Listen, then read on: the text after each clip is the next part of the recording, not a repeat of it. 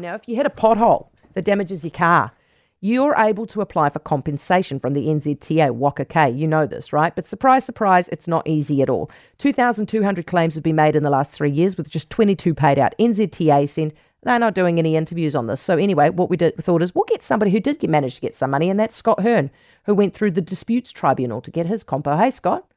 Yes, I did. What happened? Yeah, are you feeling very proud of yourself? Yes, I did. All right. How did you do it? Oh, I just got so frustrated with trying to deal with Waka Kotahi that I guess I was a little bit threatening towards the end. I gave them an ultimatum and said, look, I'd like an answer and I'd like this resolved by a certain time. Otherwise, you don't leave me much choice. So that time came and went. And so I put in a claim. I had an awesome judge. He did a lot of listening.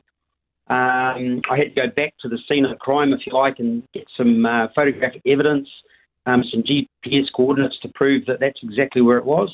Yeah. Just patiently waited, and the next thing you know, he's made a decision, and I'm pretty happy. How much you get? $2,187.10. Good on you. Did it fix it? Did that cover everything?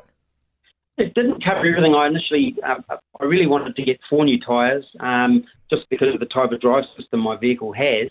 It needs all the tyres to be the same rolling circumference. But, in fairness, the judge listened to that and he said, look, we'll cough up towards a couple of tyres, but and a new rim, a new tyre pressure sensor and a wheel alignment. So I was delighted.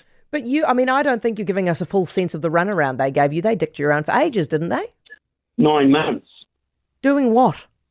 Well, it was a difficult process. I think I dealt with at least 10 different people throughout that course of email train.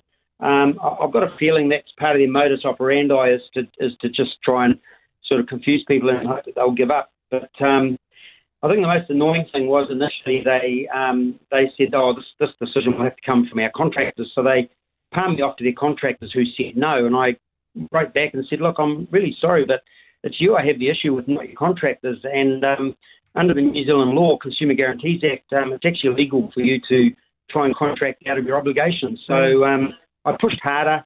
And then I got an email, a reply, we're working on this. And I saw a little bit at the bottom which frustrated me, and it said basically if I continued to annoy them and press them for answers, that my request would more than likely be shifted to the bottom of the pile. And I took exception to it. Well, it was a little bit, and I took exception to that, and that kind of boosted my my wanting to get some answers and a little bit quicker. So, yeah. The other thing that frustrated me was their insistence on claiming insurance. And as I pointed out to them, I don't believe it's an insurance issue.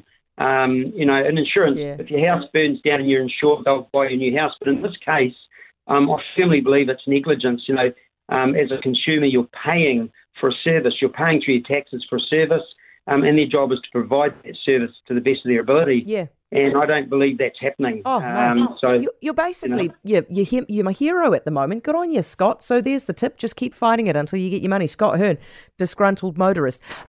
For more from Heather Duplessis Allen Drive, listen live to News Talk ZB from 4 p.m. weekdays, or follow the podcast on iHeartRadio.